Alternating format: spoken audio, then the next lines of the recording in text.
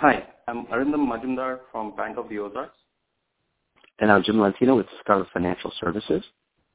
And Andy and I prepared an article in the December issue of the RMA Journal on developing best practices in risk identification frameworks, and we wanted to tell you a little bit about it.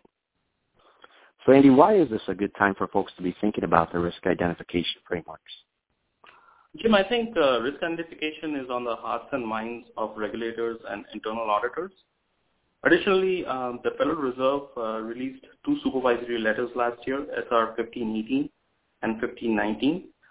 These letters have clear guidance around risk identification and assessment processes in bank holding companies. And what is it that SR 1518 and 1519 actually have to say about risk identification frameworks?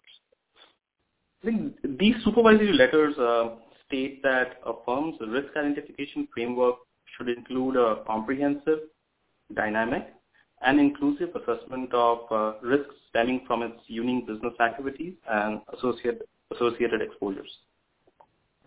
Right, and I know we provide some good examples of how to make sure your risk identification framework is comprehensive, inclusive, and dynamic, including our suggestion about taking a top-down and bottom-up approach to risk identification. But really, why does it all matter, though? How does the presence of a good, robust risk identification framework help us to manage risk better anyways? I think the true litmus test of the strength of a risk identification framework is finally seeing how it is used in other important risk management processes at a firm.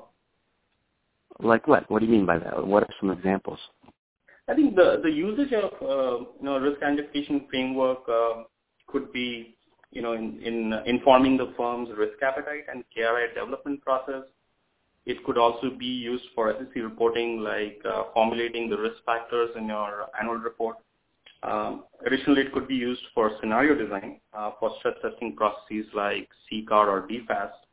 But I believe the true value of risk identification framework is ultimately its usage to inform a firm's strategic objective setting process. So how do you know when a risk is important enough to even include in your risk inventory?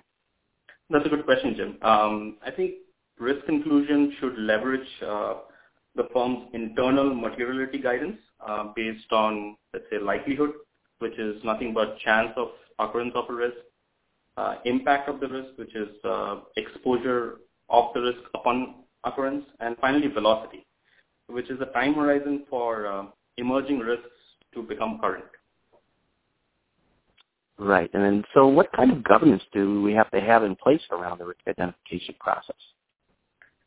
Governance should broadly include first-line and second-line views, which are incorporated in development of the inventory of the current and emerging risks. There should be subcommittee review of that inventory. A risk committee and executive management team should review it. And finally, inclusion in risk committee and board-level risk report.